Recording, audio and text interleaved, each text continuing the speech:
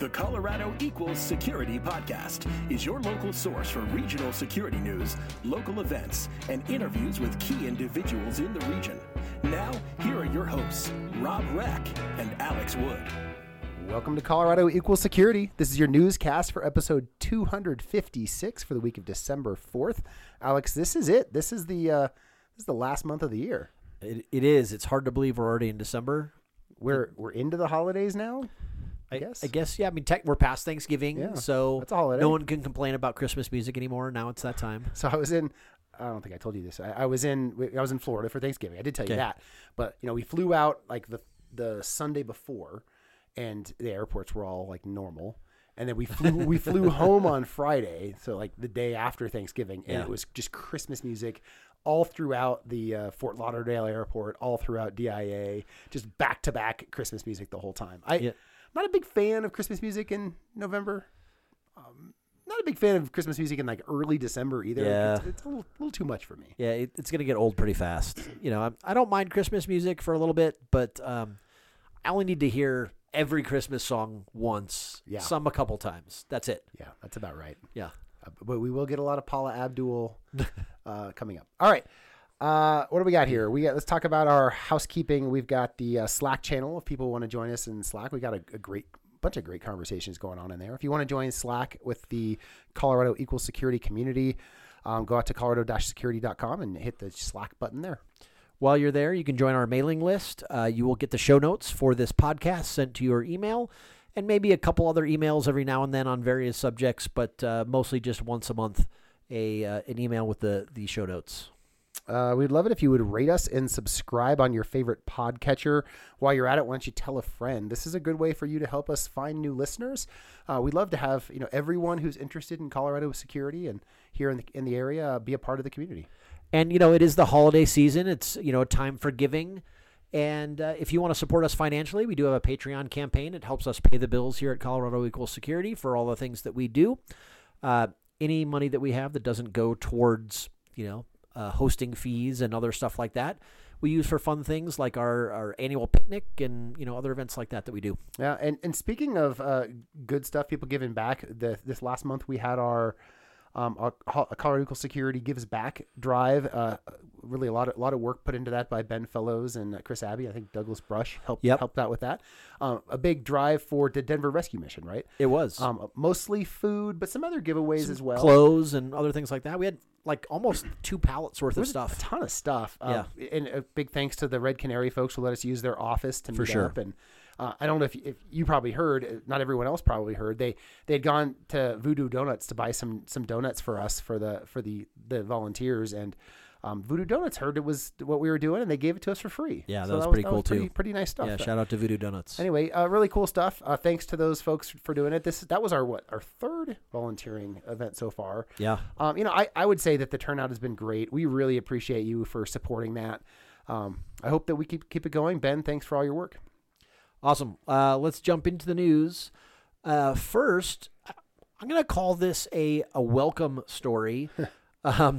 The migration to Colorado is on the decline, but this story is also talking about where people are moving from. Yeah, I mean, I would say it's not just that migration is on the decline. It's that we have a net loss of folks due to immigration or migration, right? The net total of people was like negative 9,000. Yep. Versus, I think as long as I've known, Colorado has continually gained every year. Yeah.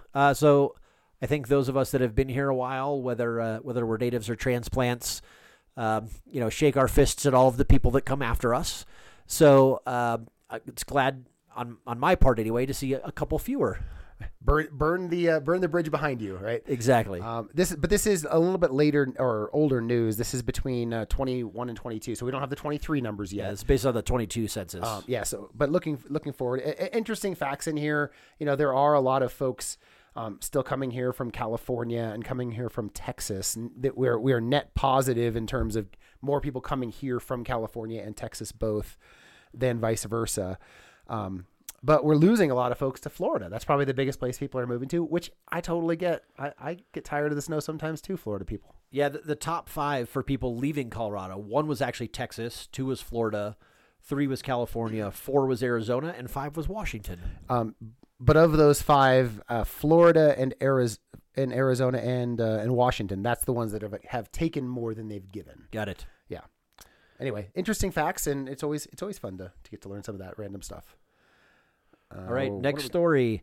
For people that want a new job but don't want to migrate out of Colorado, remote work is on a slight decline in Colorado and nationally. Yeah, these are interesting numbers. You know, they're talking about like the overall work from home numbers in different parts of the state, and what was it, like 24% overall for the state. I'm having a hard time getting the story open right now, but the numbers were, you know, even at the peak, even at like the biggest counties, like Boulder County and Douglas County, those were the two 30-ish. Yeah, they were in the 30s, and you know, in our industry, I think of the number as being significantly higher. Yeah. Now, I don't, you know, teachers obviously, and you know, retail and basically most services are going to be in person and don't get to do that. But I'm still surprised that 30 is kind of the peak for where this stuff's getting to. Yeah. I also, I don't know what the exact questions were, right? Like, what is work from home? Yeah. What percentage? Is right. it 100%? Right. Do you have to be 100% work from home to be work from home, or 4 days a week, 3 days a week? I don't know. I think that's probably part of it too. It's also not surprising to me that Boulder and Douglas counties, which are predominantly wealthier counties, are the ones that have the higher work from home numbers as well. Yeah, there was one other interesting element I thought in this story, which was talking about the difference between women and men in their work from home, and across the state. Women had a higher percentage of working from home, where it was like about 23% of women and 20% of men. Yep. But different counties had different breakdowns. Douglas County had more women working remote than men, but Boulder County was the opposite, with 34% of men and 30% of women. So it's just interesting to me that I don't know, is it what in the world causes that, right? Like the different cities to have different breakdowns, industry prevalence. Right. I don't know. Well, and I think another interesting thing too is that nationwide, the number was 15% of people that work from home, and that, overall seems really low to me. I guess in my bubble, it seems like also it would be way higher than that nationally. Right. I guess there is one other interesting element about this story, was kind of what the pre-COVID to current shift looks like, and it was something like going from 9% to this 20, low 20s that we've seen, kind of a lasting jump. So more than doubling the work from home numbers, right? From call it 1 in 10 to 2 in 10. Which, still pretty low numbers, but a significant impact. And I would imagine if you did a survey of our community, I think the numbers would be, maybe even north of 50%. It'd be a very significant minority or a majority of people. Yeah, definitely. All right. So our next story is, I actually heard about this like 4 different places. So we get to talk about it a few weeks later. For some very short amount of time, the fastest internet in the world is not in some data center for Facebook. It's actually in the Colorado Convention Center. Yep. Yeah.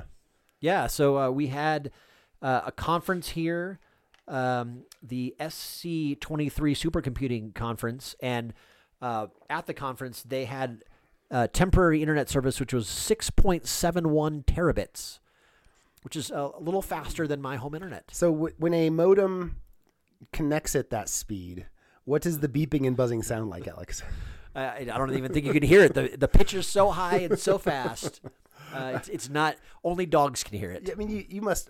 I just vividly remember listening to the modem and knowing, based on how long it goes, the longer it goes, the slower it's getting, right? Yeah. And you hear it, and you're like, oh man, it didn't connect right there. Now I just dropped down to 33 kilobits. This is a little bit faster than that, though. It is a little bit faster than that. It was interesting. This supercomputing conference.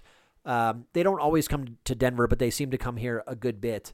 And one of the things that they talk about is that they have to have plenty of time in advance, because they build out their own network operations center. They build out all of the fiber optic lines. They do all of this stuff in the convention center and build it out before the conference, so that during the conference, the vendors and everybody else has super, super high speed access to all of these gigantic data intensive applications that they're using. One of them they were talking about was, getting super high res images from I believe a telescope in Chile, I think, right? And so you need all of this bandwidth to be able to do those things at the conference. I always find it fun when they try and put big numbers like this 6.71 terabits. They try and put it into some kind of perspective for us. So the perspective they give us here is that's 250,000 times as fast as a average U.S. household internet connection, which means absolutely nothing to me. Right? Like okay, so does that mean that I can download a movie like before I click the go button? Like, right. I don't really know even what you get when you go past a certain speed. Anyway, pretty cool stuff. Denver's the internet hub, or was the internet hub for just a brief moment. One of the other cool things about it, too, is that most of that bandwidth and the equipment for it was donated for the conference from various internet providers like CenturyLink and other people like that, Zayo, other people like that. Yeah. Well, good stuff. Oh, man. All right. Next, this is not a super exciting story, kind of a unwelcome story, but and I kind of mashed a few stories together here. We actually have had some rounds of notable rounds of layoffs here in the metro area over the past month. Dish, which I think is kind of have multiple waves of it, Ping and Broadcom, they all have announced various layoffs for various different reasons. I mean, I would actually say they all have pretty similar reasons, right? Like Dish and EchoStar merging together caused, quite a bit of efficiency gain, and then Ping and ForgeRock merged together. That caused efficiency gain, and I don't know for sure, but Broadcom acquiring what did they just acquire? Just VMware. Obviously, another opportunity for efficiency gain. So, there have been a lot of layoffs, maybe not always related to that, but all three of those have the common problem. That's true. Is that, and I'd say another reason that those are common is that the stock market prices in general the valuations for companies have gone way down. And when valuations go way down, it means that people who have a bunch of money sitting in the bank think, I can buy it now, and later I can respin it out and make more money, right? They're trying to play arbitrage. And I think that's what happened here for all three of these. Charlie Ergen doing kind of his own game with Dish and EchoStar, but certainly for Thoma Bravo buying Ping and ForgeRock, they see the chance to make a lot more money by buying them and combining them. So the pricing, stock market going down, it just has these effects. Yep, that is for sure. One of the things that I learned in this article too, actually not because of this article, but because of this article, is that there's maybe a little bit of life for Carbon Black. They were owned by VMware, and read that now that they have been acquired by Broadcom, they are being split off from VMware, and they're back to being their own business unit in Broadcom. So maybe we'll actually see something from Carbon Black again. I've heard that maybe they're going to get spun out all the way separate from that. It'll be interesting to see what happens. It would be nice to see Carbon Black start to invest. They were the best EDR for a long time, and they still have a fantastic product. It's just they haven't been investing in the same way. Yep. All right, we have a kind of an update from one of the stealthy tech companies here in town, Radical, which is Chris Peterson's new company. Chris was one of the co-founders of Logarithm. Every time I read a Radical story, I get really patriotic. There's always American flags waving. It's all about protecting the country. I'm going to salute this story. You go for it. So what the story says is that Radical just finished raising $9 million of new funding to help them go protect the critical infrastructure. Yeah. So this is Chris Peterson's company, who was one of the former Logarithm folks, and they're trying to make a new platform to help small and medium sized businesses, especially in the defense sector or defense industrial base. So they're doing various things, sort of a combined platform, it sounds like, of various different cybersecurity services for that type of company. And now they'd previously raised $3 million, and they added another $9 million to that, so the $12 million total round. So yeah, good for them. Sounds like they're on their way. Yeah, they're kind of another MDR type offering. I think it's MDR plus a few other things. We also have Red Canary in town that does that, and Total, which does it mostly for MSPs. So interesting that we're kind of becoming a hub with a number of MDR type companies. That is pretty cool. All right. Oh, wait. Is that the right story that I just clicked on? Well, next is Jeffco Schools. Yes, I was in the wrong column. It's bad news. This is bad news. Yeah, Jeffco Schools had a ransomware attack. hackers, they were able to get into Jeffco's school systems, demanded money, and they actually like sent out emails to parents, and really kind of an ugly story here. Yeah. My kids have attended Jeffco schools. My wife has previously worked in Jeffco schools. We did not get a ransom note sent to us, but we have, seen the communications that came from the school district. So sounds like some data being lost of students and potentially employees and others. Yeah, no fun. The story has a good bit of detail. A couple of interesting things to me. When I hear about ransom stories, generally I feel like the numbers are pretty good size for what they're asking for. Yeah. So the initial ask here, they were asking for $15,000. Right. Not 15,000 million. Right. Just 15,000. And then later when Jeffco didn't pay, they dropped their ask to 2,000.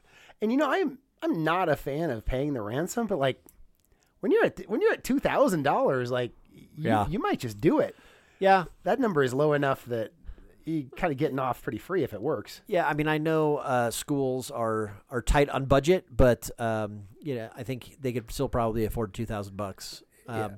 I mean, whether you wanted to pay or not, we're not suggesting that they should pay, but man, the price gets low enough, and all of a sudden you're like, well, if there's a 10% chance that this stops them from leaking that data, right? It's worth it. Yeah, it was interesting for one weekend during the triage and try to recover from this. They had taken down all of the systems at Jeffco, and so neither teachers nor students were able to do any of their assignments over the weekend because you give all the assignments out online now, so kids didn't know what they had to do or couldn't turn it in type stuff. Yeah. So the article itself has a bunch of quotes from impacted people. It's a messy, sad story. There's no winners in this situation. Yeah. It sucks. Yeah, and a friend of mine and local cybersecurity lawyer Deb Howitt was also quoted in the article, talking about the potential badness of using student birthdays as the default password. I remember that quote. Yeah. Yeah. Maybe don't do that. Yeah, maybe don't do that. I Deb's get not the ease of use, but maybe don't do that. Yeah, maybe don't do that. All right. Well, our next story, it's actually a blog from Coalfire, and this is around a push from the federal government around the responsible use of AI technologies. I wasn't aware of this. It's kind of a proposed law here, right? Right. Yeah, so there was an executive order some time ago about AI, and this is the proposed follow-on law for it. All around the safe and responsible use of AI.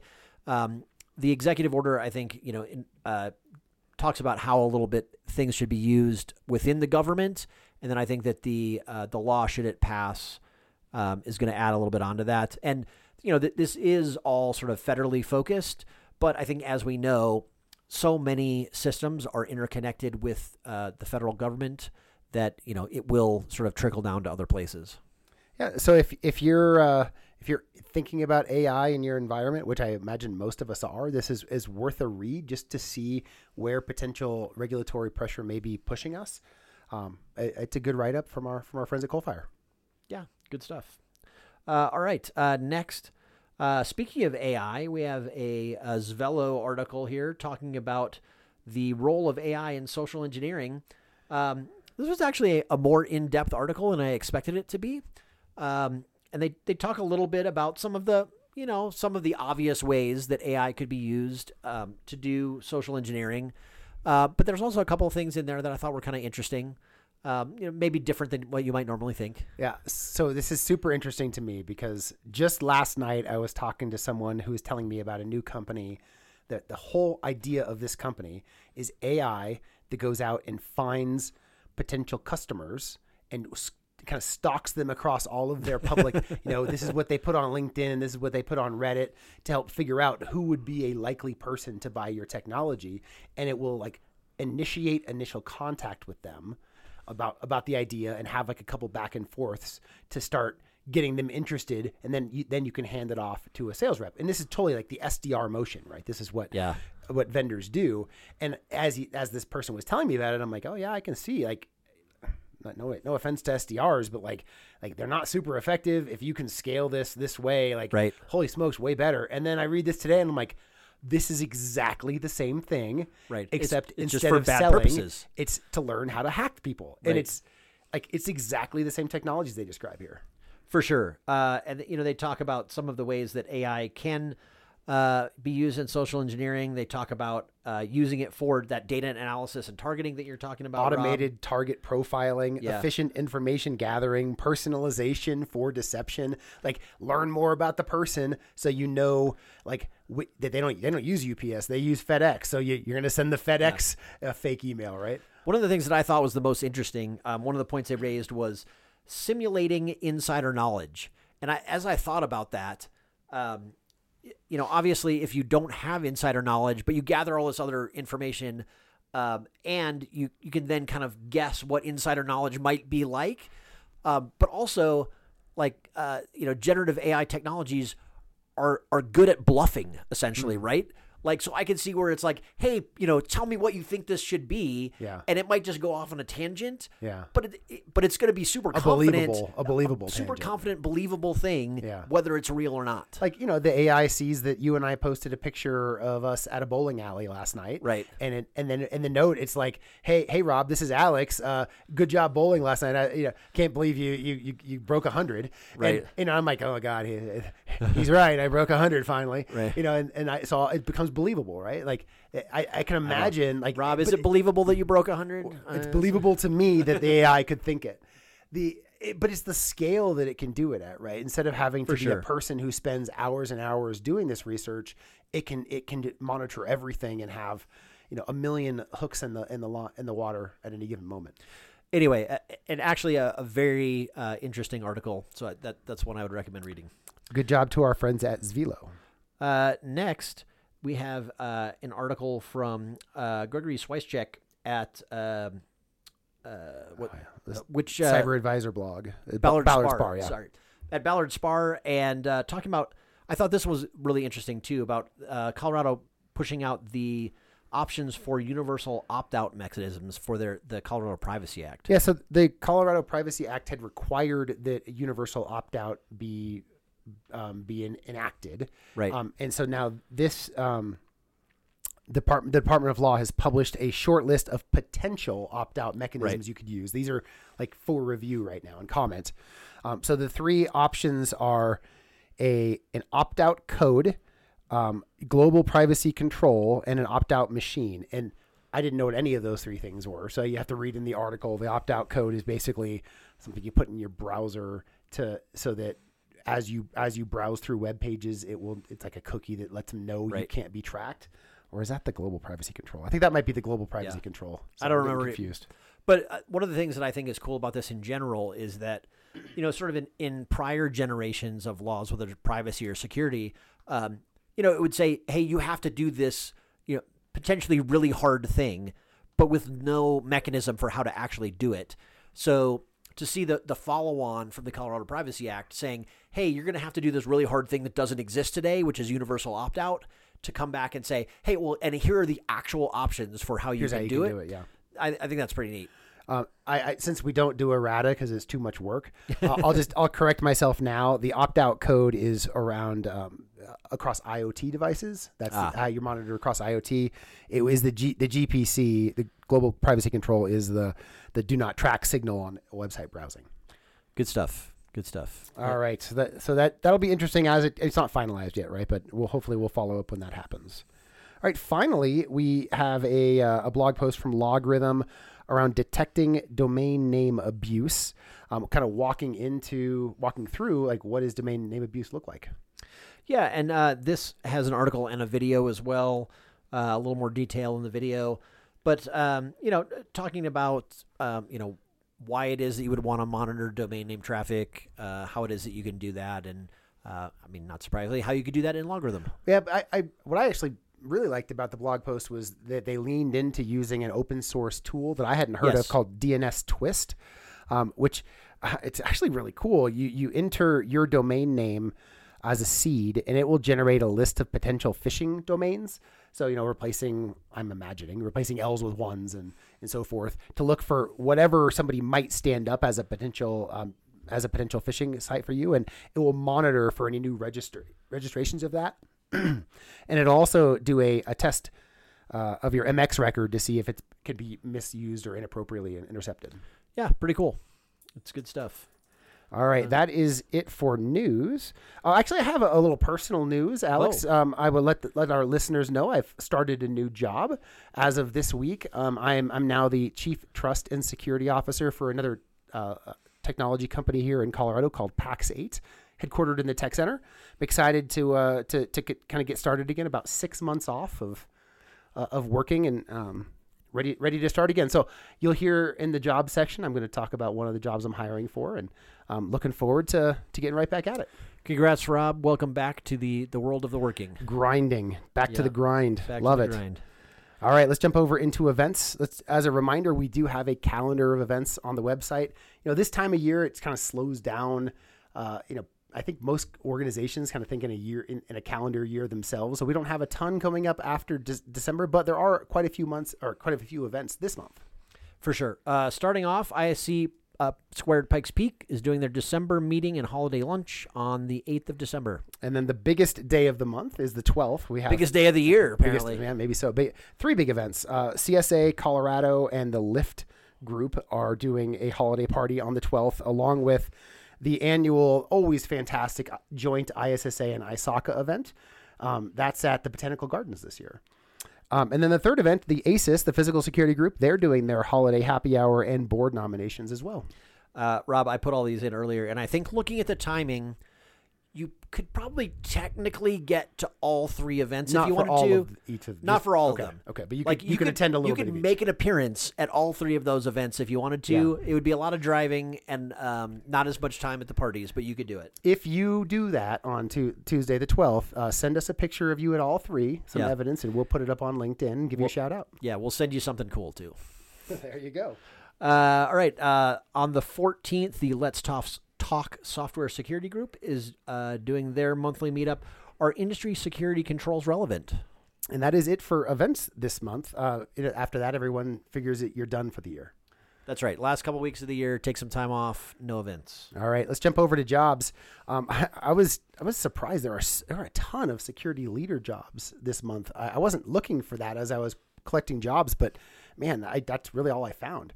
But anyway, the first one, the best one, the most important job on the list is at PAX 8. We're hiring a director of GRC to help build out and maintain a GRC function for a very quickly growing technology company. Reach out to me if you're interested and just apply online as well. Spectrum is looking for a VP of Information Security Engineering. Vertafore is hiring a VP of Cybersecurity. Zoll is looking for a Director of Information Security and Cyber Risk. Connect for Health Colorado is hiring a Director of Cybersecurity. Just occurred to me that all three of those jobs are based on our friends having left them to go to somewhere else. Yeah, if anybody's interested in any of those jobs, we know the people that were in them before. So, we can make some connections if you want. That's funny. Cloudflare is hiring a Director for Cybersecurity and IT Audit. Darktrace is hiring a Cybersecurity Technologist. The City and County of Denver is hiring a Senior Manager of Airport Security at DIA. Sovereign is hiring a Privacy Ops Engineer. That's with our friend Melissa Cooper. And Denver Water is looking for an IT Security Architect. And that's with Tung Nguyen over at Denver Water. A lot of great opportunities this month. Well, that is it for the news, but we have a feature interview. We've been talking about getting him on the podcast for years. A long time. It's been a long time. More than months. Yeah, it's probably a couple years. Yeah, we finally have Richard McNamee on the podcast. Yeah, I didn't do the interview, but I originally met with Richard probably over 2 years ago now. He is the director of the cybersecurity programs at Metro State and runs the cybersecurity operations program there, where they're doing Pisces, which we've talked about several times on the show. And our friend Frank talks to him. And Rob, you've got some notes about what they're talking about. Yeah, I mean, they definitely talk about MSU and Pisces. They also talk about what it looks like to train the next generation of cybersecurity professionals, and Her Majesty's Secret Service. That'll be interesting. Yeah. Yes, Richard is a Brit, so you get to hear about some of his military service. All right. Well, that is it. Happy holidays to all of our friends out there. We will not talk to you again in 2023, but we're excited to see you in 2024. Happy holidays, everybody. Enjoy yourself. Have a happy new year, and we'll talk to you in 2024. See you soon. Thanks, Rob. This is Robert Wood, VP of Security at Alps Fund Services. This is Colorado Equals Security for Colorado Security Professionals by Colorado Security Professionals. Well, good morning, good afternoon, and good evening, state of Colorado. This is the Colorado Equal Security Podcast. My name is Frank, and today I have a very unique host. I think I'm gonna try very hard to make sure I say his name correctly. Richard McNamee, is that correct? McNamee. He just told me this right before the podcast, and I am still getting it wrong here. One more time, Richard. It's Richard McNamee. McNamee. Okay. All right. I might actually get this at one point. So Richard, right, is currently working at the Metropolitan State University. He does own his own tech company providing intelligence and risk advisory services, right? At the start of the pandemic, that's of course when he started working at the university. And before that, he worked for His Majesty's Secret Service, MI5. So I think the top question from that piece right there is, how do you feel about 007, as also known as James Bond? Welcome, Richard, to the show, by the way. Well, I have to say, it depends which flavor of 007. There are those that are the diehard Sean Connerys. There are those that have moved on to the Daniel Craigs. As characters, they're all equally entertaining. But what I will say is that in real life, the people who fulfill those roles don't necessarily have the same persona. Okay. Yeah. I mean, they're probably, and how do you mean by that? Not having the same persona? Well, I mean, the more they obviously have very charismatic and very outward personalities. Mm-hmm. That obviously plays to the fact they're in a film.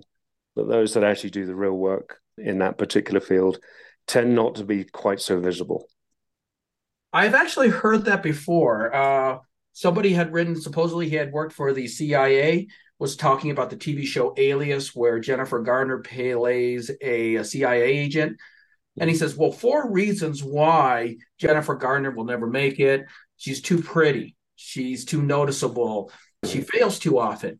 And it's like, well, yeah, that's why we watch the show. I mean, we watch these shows, we watch these films, because if it is as you described, we'll be sitting there basically watching nothing. I mean, we would watch an office building or something along those lines and nothing would happen. And that's exactly what you like, right? Yeah, it is. You'll be watching a very dry sort of office space with not a lot going on, to be frank. And there's only one way to obviously make that look, more sensational. And that's to have the Sean Connerys and the Daniel Craigs of the world do it for you. Does that also mean that you don't have any of that cool gadgetry like they have made by Q? Being able to sit there and hide some, a pen that has poison in it or something like that?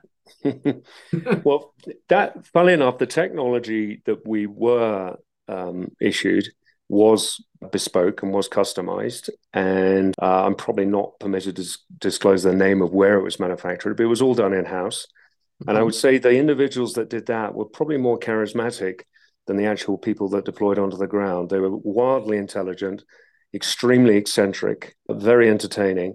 But one thing I learned was to make sure that when you gave them technical parameters, you were very strict about what you actually wanted them to produce, because they had very little understanding of the actual operational deployment. So frequently, when we went to go and take delivery of a piece of equipment, it was probably 3 times the size of what it needed it to be. But their argument was, well, it does it technically, so that should suffice. But very charismatic people.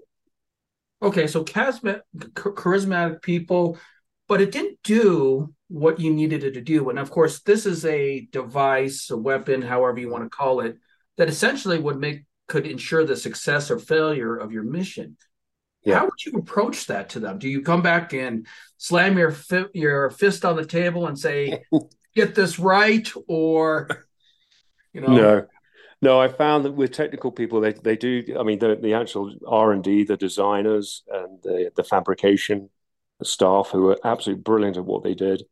They took huge personal pride in their work, and the worst thing you could possibly do was slam the table.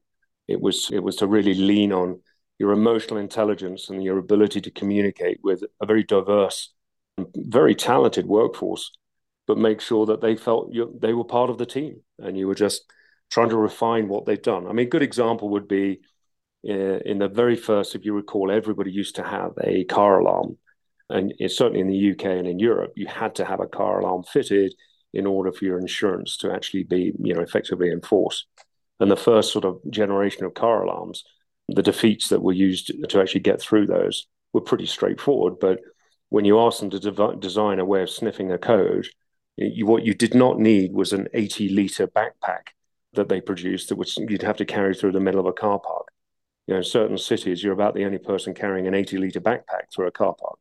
So the technology, to my earlier point, worked, but the operational understanding in terms of the environment was sorely lacking. So you had to find a very creative, a very constructive way of guiding them through the operational environment, so they understood, how it had to blend in with the background. Gotcha. Now, does that experience explain what you're doing now? And my understanding is that you're training some Tier 1 SOC interns. You're actually at the Cybersecurity Center in Colorado Springs? Yes, today I am. Yeah, we built a program which we actually run from MSU Denver in the center, but we actually deployed down here to train 47 Tier 1 analysts from UCCS and from Pike Peak State College.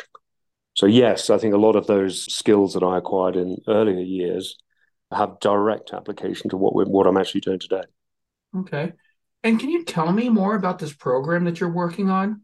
I mean, is this something where you can tell me about it and then I can publish it, or is this something you can tell me about it and then the next thing I know, all trace of me is gone from the internet?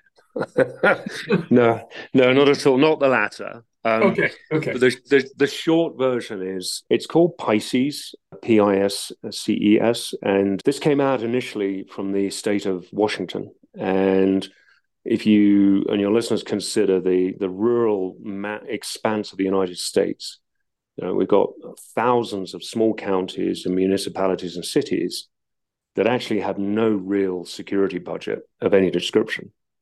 And if you then consider the idea that we're trying to now, develop a talented workforce to provide these types of services, what Pisces did was say, well, look, why don't we do this?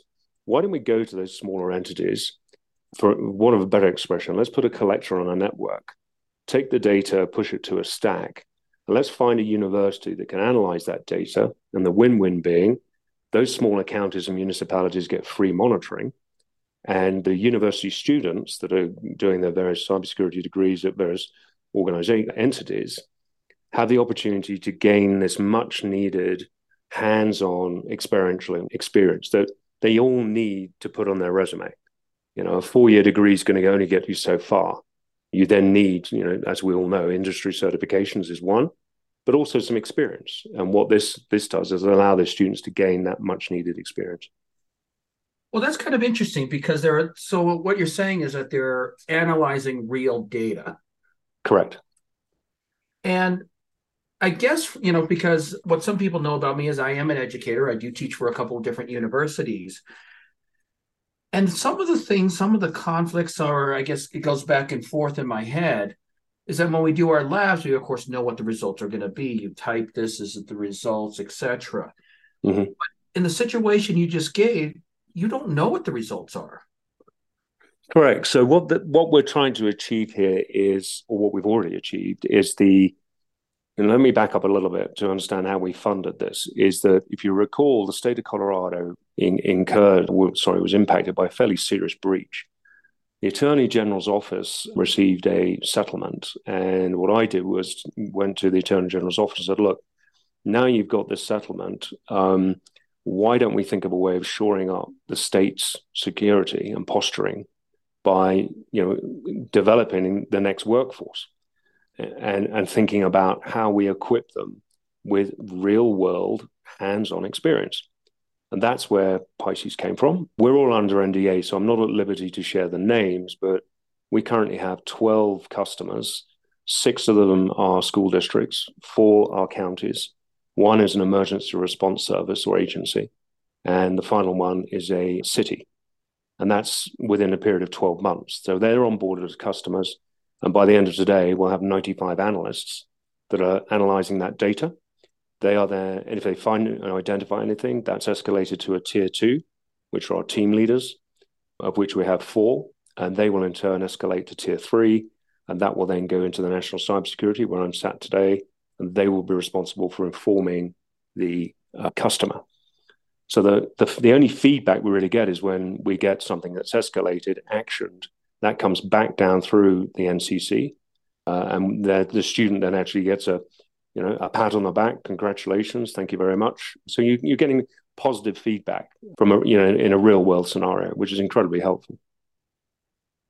Okay, well, that's interesting. I mean, because, and I think that it's great that they're working with real data, but if they've never seen any of this data before, let's say a malware attack, a phishing attack, take your pick, what do you think will really be helpful for them? I mean, what would happen if they miss something and they fail to escalate it up? Well, by virtue of the way we put them in teams, so that you've never really got just one set of eyes looking at a problem. There's 4. I think some of the previous information I've shared with you is that whilst we exist in a very technical world, this comes down to humans. And what we've identified is that a single analyst sat looking at a GUI or a screen for 8 hours is probably not a very effective way of solving this problem. What we found is you team them so that there's a better chance of that mistake or that issue you mentioned not being missed by virtue of there being numbers are being applied to it, which we can do because we're dealing with students and we've got no shortage of students. And what about motivation? How do you find them? Do you find that they are motivated? Well, we did initially, when we ran the pilot, we did not really market it as such. We wanted to find out, at grassroots level, one, what would be the training burden on our side? Because before we dipped our toe into this, we wanted to understand the commitment we're going to make. But then when we finally secured the Attorney General funding earlier this year, I was able to reach out to students and say, look, do something that's actually bigger than just you. Your work is actually contributing to the safety of the residents of the state of Colorado. And believe it or not, even today, despite the very negative things we see in social media and worse, that's going on, there is a sense of wanting to belong and wanting to serve. And we found that actually that's a very attractive aspect to this. No shortage of students wanting to turn up, wanting to do the work for the benefit of the state and for doing something, bigger than just themselves. We found it to be quite appealing. Do you think that stresses them out a bit, though, being responsible for, as you said, Colorado? Mm-hmm. I don't think we haven't reached that point yet where we've identified them being stressed, because we've got a very robust group of team leaders that can identify, they're very experienced. They've got commercial security operations center experience over many years. So they can identify very quickly that, okay, this person's probably not handling this particularly well. But we've not yet reached a situation we've got stressed out students. We try and we try and make it fun and enjoyable. And that we found that team component really does help address that as well. Okay, so try to address the burnout situation before the actual burnout happens. Correct. Yeah. Okay. Well, we're talking about training people. And one of the things I see in your profile is that you like to find ways to improve human performance. You yourself is a elite professional triathlete. Can you tell me a little bit more about that? Well, yeah, I found so during my service, I was being operationally deployed 280, 300 days, in a year. And what I found was that you need an outlet. You need to be able to remove yourself from the operational environment and almost normalize, a bit like a diver coming up, in order to avoid the bends, we know we've got to go in a very staged approach. So I was at great pains to find a way where I could just disappear off, to go swimming or ride a bike or go and run. And it was for the benefit of me. I wasn't doing it for somebody else for once. I was doing it for me. And I just found that having that outlet allowed me then to step back into my operational role, rejuvenated, refreshed, and my thought processes and who I was and how I was feeling physically, psychologically, emotionally, and spiritually. You can get a lot of that out in the hills on a bike. You come back in and your contribution is rejuvenated and fresh. What I've seen in my time in the tech space, and particularly in things like incident response and crisis management, is immense burnout because people don't take a break, and they don't take a break to look after themselves.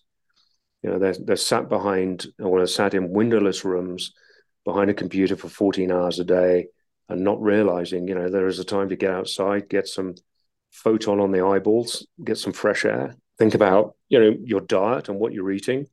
And we're trying to introduce those types of, not to turn everybody into an elite athlete, obviously, but to actually give them the skills, not just to be able to operate in a complex technical response mode, but also be able to look after themselves. Because from my experience, major breaches, they're endurance events. They're not sprints. They're not over in a Usain Bolt 8 seconds. These are going on for weeks, if not months. In fact, one we're dealing with at the moment has gone on since April of this year. So it's how you actually improve someone's ability to perform as a human day after day after day without them burning out. So we're very early on in the process trying to educate them, not just with those hard technical skills, but those survival skills in how to look after themselves so they can perform on a repeatable basis. Well, I think that's actually excellent advice. I'm assuming that some people here on this podcast already know about this, but I always try to say for the hardcore professionals, you have to have something that is not technological as a hobby, to just not look at code, not look at tech. Bike riding, I do the bike riding part myself. And I go to the gym when it's too cold up here in Colorado. So I think that is actually excellent advice. Yeah. I've seen it with I've just recently hired an associate director to run the training and operations. Very talented young man. I'll spare him a blush by not mentioning his name. But one thing that I pretty much insisted on is him having, the ability to disappear and go and fish. Take out a fly rod, go and stand in a river, get cold, get frustrated, but actually do nothing remotely connected to technology. And I think that is, moving forward, that is a critical part, certainly in, I think, our sector, to make sure people understand, you do need that outlet, which is non-tech related. And we're pretty hard on it, actually. And I'm proud of that. Excellent. Well, that again, I think that is just some excellent advice to give people. You just said, you had mentioned something that you had said that you just introduced and hired a new person. How would you start? Like when you start meeting people in this, whether they're a student, another person in the community, maybe your interview or a podcast, do you just always say hello, or is there a great way to start a conversation? What is your favorite thing to do? So coming from Europe, I grew up where, you genuinely shake, even though you know them, you'll shake somebody's hand and it's always good morning, good afternoon, good evening. There is always some form of salutation and some sort of greeting. I was raised with manners maketh the man. And I have to say today, maybe it's just the speed of society and some people's use of technology. A lot of those, dare I say, some would call almost antiquated approaches, actually do still matter. Having somebody that can lift their head from a mobile screen and take the time to say good morning or hello and, just be polite, that goes a long way. And the reason we focus on that a lot in our particular program is that when I initially was hired by the president of the university to come out, I was living up in the mountains, and come down and build the cyber center at Denver, at MSU Denver. One of the things that we did was, apart from introducing the hard technology, was to work on what initially was called soft skills. I actually call them essential skills. So we make them come out of a simulated range environment where their network's being attacked, and take fingers off a keyboard and then walk across, we call it the 10-foot walk, into the bullpen in the center. And then I'll play the role of a chief operating officer of a company with no technical background. That's the role I play. And they've now got to communicate with me in English, not tech, and explain to me what's happening to my company. And I've just found that if we can work on those softer communication skills, understanding the importance of introducing yourself, or just the simple thing of saying hello or good morning, that starts to break the ice a little bit and allow those very talented techies who sit with fingers on keyboards all day long to understand, if you want to progress, there comes a point you've got to communicate and calibrate your language. So we do a lot of, and I focus on that. The associate director does more of the hard technical. I focus on that soft stroke essential skills. So because of course you can't go up to a non-technical person and start talking about, well, this vulnerability is going to affect this process, etc. Right? Yeah. I mean, is that what you mean by that 10-foot essential walk? Yeah, it is. It's when we appoint team leaders, so it's not just about learning, what the tools are doing in the environment. It's actually an understanding, okay, you are now beyond that, and we're making you a team leader. You need to scoop up and collect all that data that your team is seeing, what they're seeing, and actually put that into a 5 Ws, who, what, when, where, why, and be able to express to a non-technical person what is happening. And that they get 10 feet of walking space to start making that adjustment. Initially, a lot of them find it incredibly hard. It's meant to be hard. It's meant to be a learning process. But as you do more of it, and typically our students, they're going to get attacked 8 times in 15 weeks. By the time you get to number 4 or number 5, they've got it. You can almost see the cogs turning.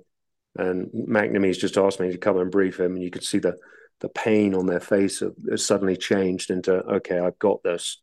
I now know what he wants. And he doesn't want to hear a single acronym. And he doesn't want any technical jargon. He wants to know how this is impacting my business.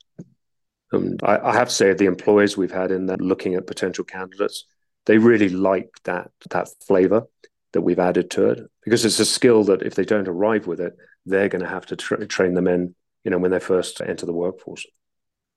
So do you think that would be a good thing to integrate into all training programs? Is that soft skills? I do, yeah, I really do. Particularly, I've seen, well, I refer to them as digital natives and digital immigrants. And we have got generations today that have grown up in a world where everybody, including themselves, has had a cell phone from day one. But we still have those that are still learning about the technology. So the ability to gauge an audience and calibrate your language is an essential skill for survival in the business world. And let's face it, anything in cybersecurity is supporting a business mission. So you've got to really understand how that you fit into that mission, but how to convey in their language as the senior leadership, the issues that you've identified and how it's hitting their mission and their business. Yeah, I'd strongly encourage that. Cool. Well, we've been talking about some of these things with how about the training. And I think we can all see that you have a lot of experience here. Mm-hmm. When you sit there, we talk about these war stories, and I'm reading through your profile. Mm-hmm. I see that you say you're a quiet professional, but it's capitalized like it's a proper name. So I'm kind of wondering about that. Yeah, so the words quiet professionals comes from really more, not so much the Cold War, but the generation that then followed, in that we grew up in a world where we were conducting, for example, covert operations against the Provisional IRA in Northern Ireland.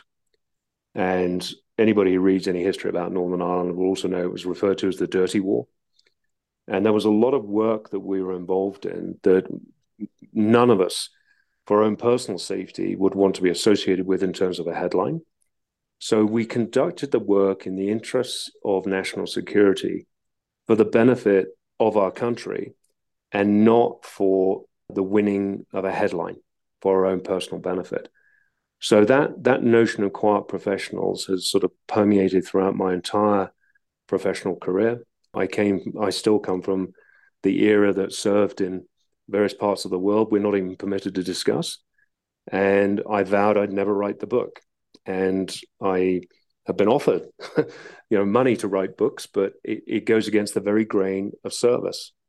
I'm actually a member of a fabulous club in London, in Herbert Crescent. It's a Special Forces Club. It's a beautiful building that was bought, and it was dedicated. It really stems from what was called the Special Operations Executive, the SOE, which is the UK counterpart to the US's OSS. And when you go into the club, and I first went there many years ago, there's a little restaurant or a dining area, and there was this very elderly lady sat in the corner from France, and she had been part of the resistance. And if you didn't know otherwise, there was this frail, very well-dressed French lady sat there having breakfast. If you saw her walking along the street, you would have no idea what she had done. But by virtue of the fact she was sat in that dining room, in that club, was a very powerful testimony to what she'd actually done during the war.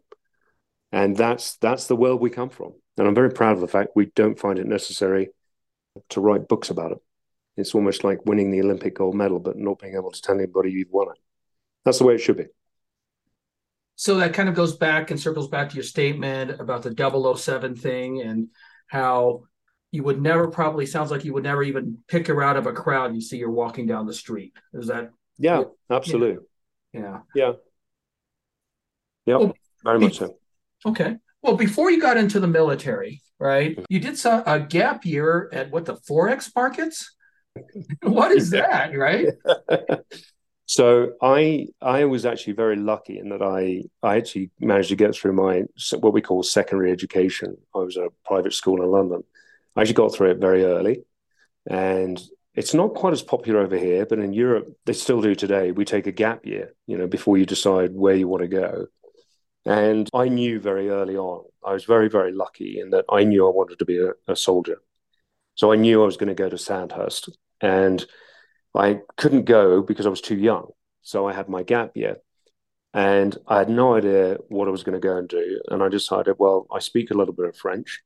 Why don't I do something involving maybe banking, international payments? I don't know why I decided that particular avenue, but Forex stands for foreign exchange. So I spent a year working at Lloyd's on the foreign exchange, where they were trading currencies. And interestingly, I don't even think, I'm casting my memory back now, as we're going back pretty early on, mid-80s. Yeah, computers might have been something in there, but we would actually hold a position in a market with a pad of paper that was probably about 36 inches wide and 24 inches in terms of diameter. And we'd be holding a position with a pad and a pencil in the markets. And I was basically what they called a position clerk. So the traders were trading currency, and I was on US dollars and sterling. And I was the one that had to sort of work out how many dollars we had and how many dollars we sold. So fascinating experience. Well, I do have a question. You mentioned Sandhurst. What is Yes. that? So think of Sandhurst as being it's the good point. Well, here it's West Point. In the UK, it's Sandhurst. It's the Royal Military Academy, Sandhurst. Okay. So you chose that versus, let's say, flipping burgers or something. I don't know if you really wanted with that one, right? Well, yeah, exactly. For some reason, well, actually, you know what? I think McDonald's had just arrived in the UK at that point, which is where I was. So I'm not even sure flipping burgers would have been a place called Wimpy, and I have to say they were not good places to go. Guaranteed food poisoning at a Wimpy. So okay. McDonald's was very welcome.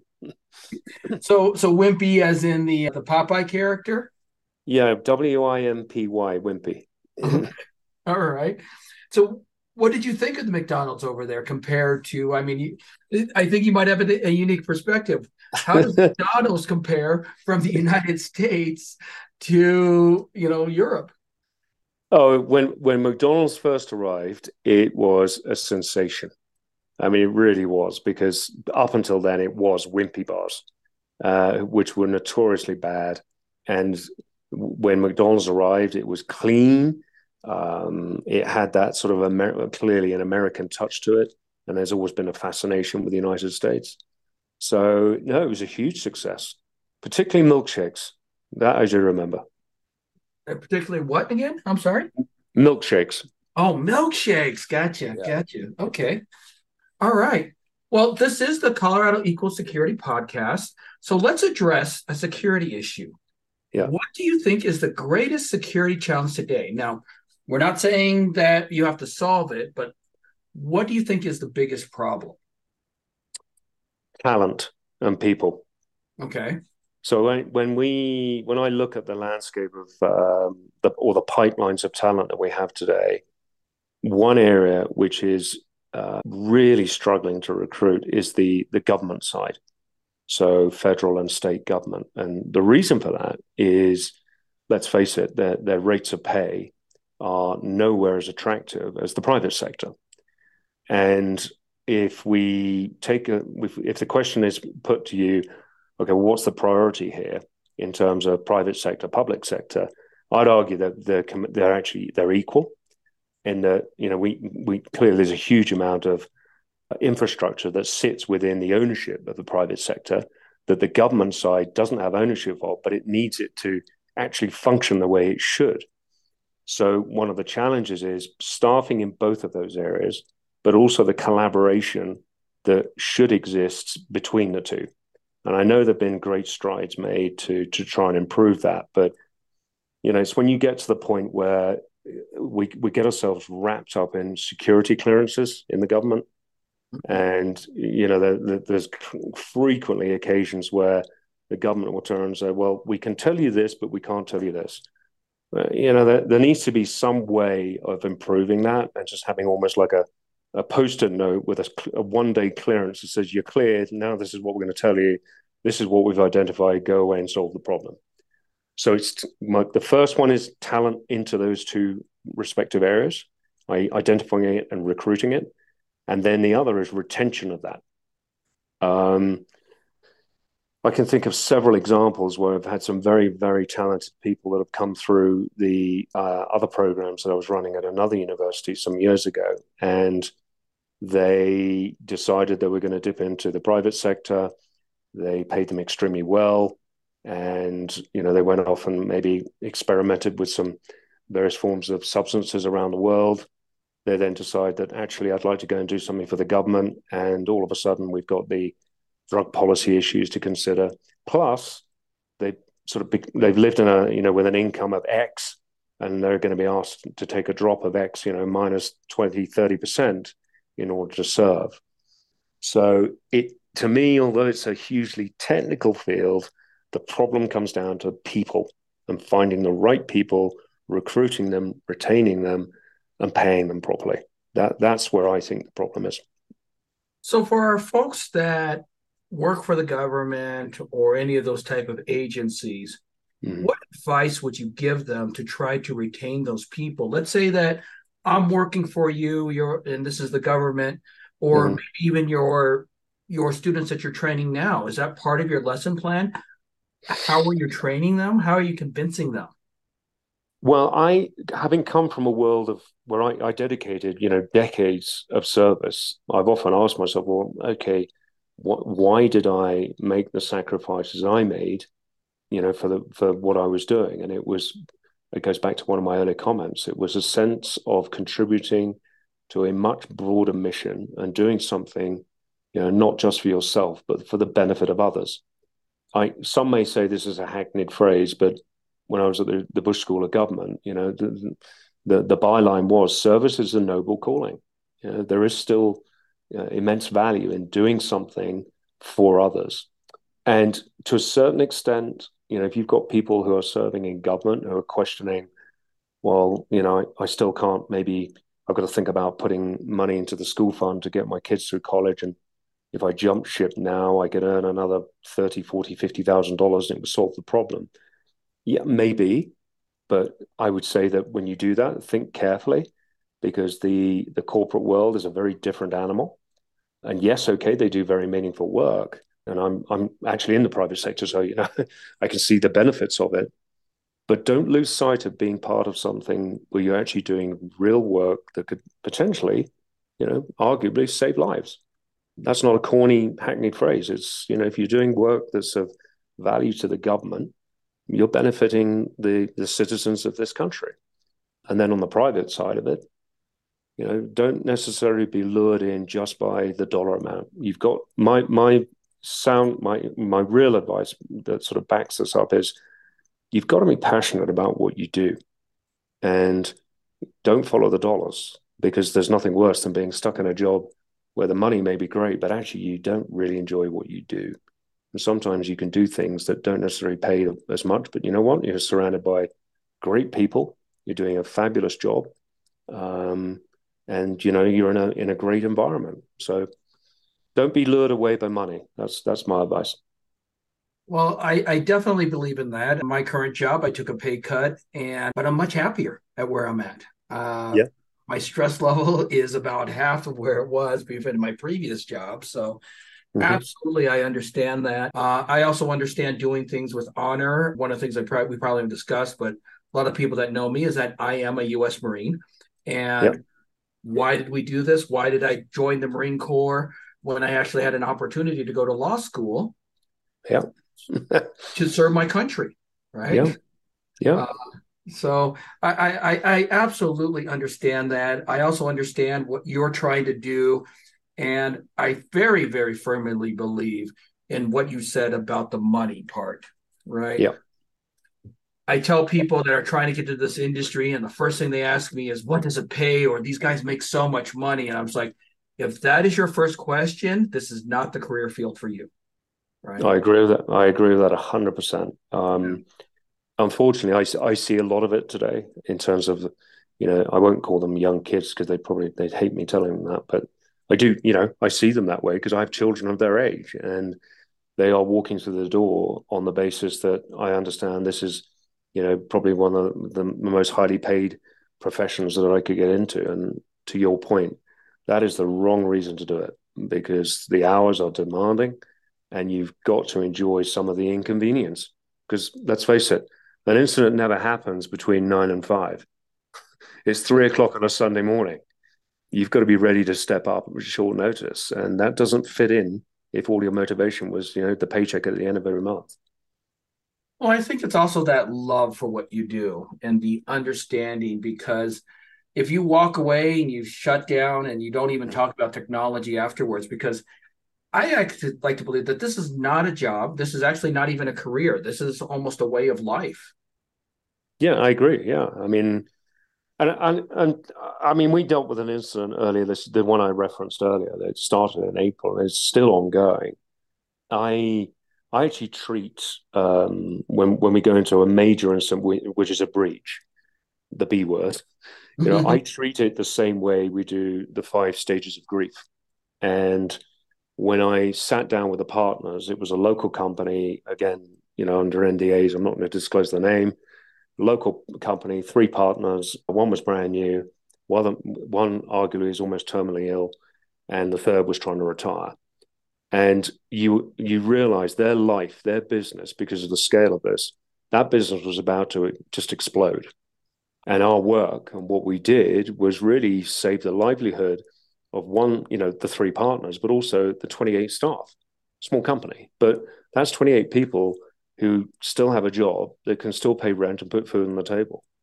And, the motivation to do that, in my mind, is to actually ensure that you have people that want to serve others and actually be a benefit to others, and are not even worried about what the bill is at the end and how much they're getting paid. So it's a different beast. It is a lifestyle, because none of that was done from 9 to 5. It was all done on a Sunday afternoon at 4 o'clock. Hugely inconvenient, but actually it goes with the territory. Yep. Well, Richard, that is all the time we have today. I want to thank you so much for your time. Definitely, we will put your LinkedIn profile in the show notes. check out MSU, right? Metropolitan Yep. State University. It's a university that I have great respect for. In fact, one of my close friends is a dean over there in the nursing section, but is a dean over there. She speaks very, very highly of the organization. So again, thank you for your time. My name is Frank. For those of you that don't happen to know me, I am a board member of the Denver OWASP group. We just had a great conference or great meetup at Dave & Buster's. You can find us at meetup.com/Denver-OWASP. And we have just announced our annual Snow Frog Conference that we're going to have at the DU Cable Center. It looks like we're going to target March 7th for that. We'll have great speakers, great conference. And Richard, I would like to personally invite you to be there, maybe with your staff, to help us out. Absolutely. Consider it done. Awesome. Well, I'm going to hold you to that because it's on the recording now there, Richard, right? All right. I get it. Understood. All right. Well, again, thank you for your time. I really do appreciate it. And I hope to see you soon. Thank you very much, Frank. It was a pleasure. All right. Pleasure. All right.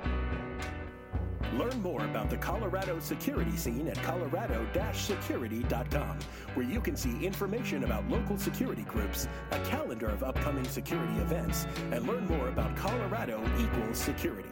Reach out to Alex and Rob by emailing info@colorado-security.com. Until next time, remember, Colorado equals security.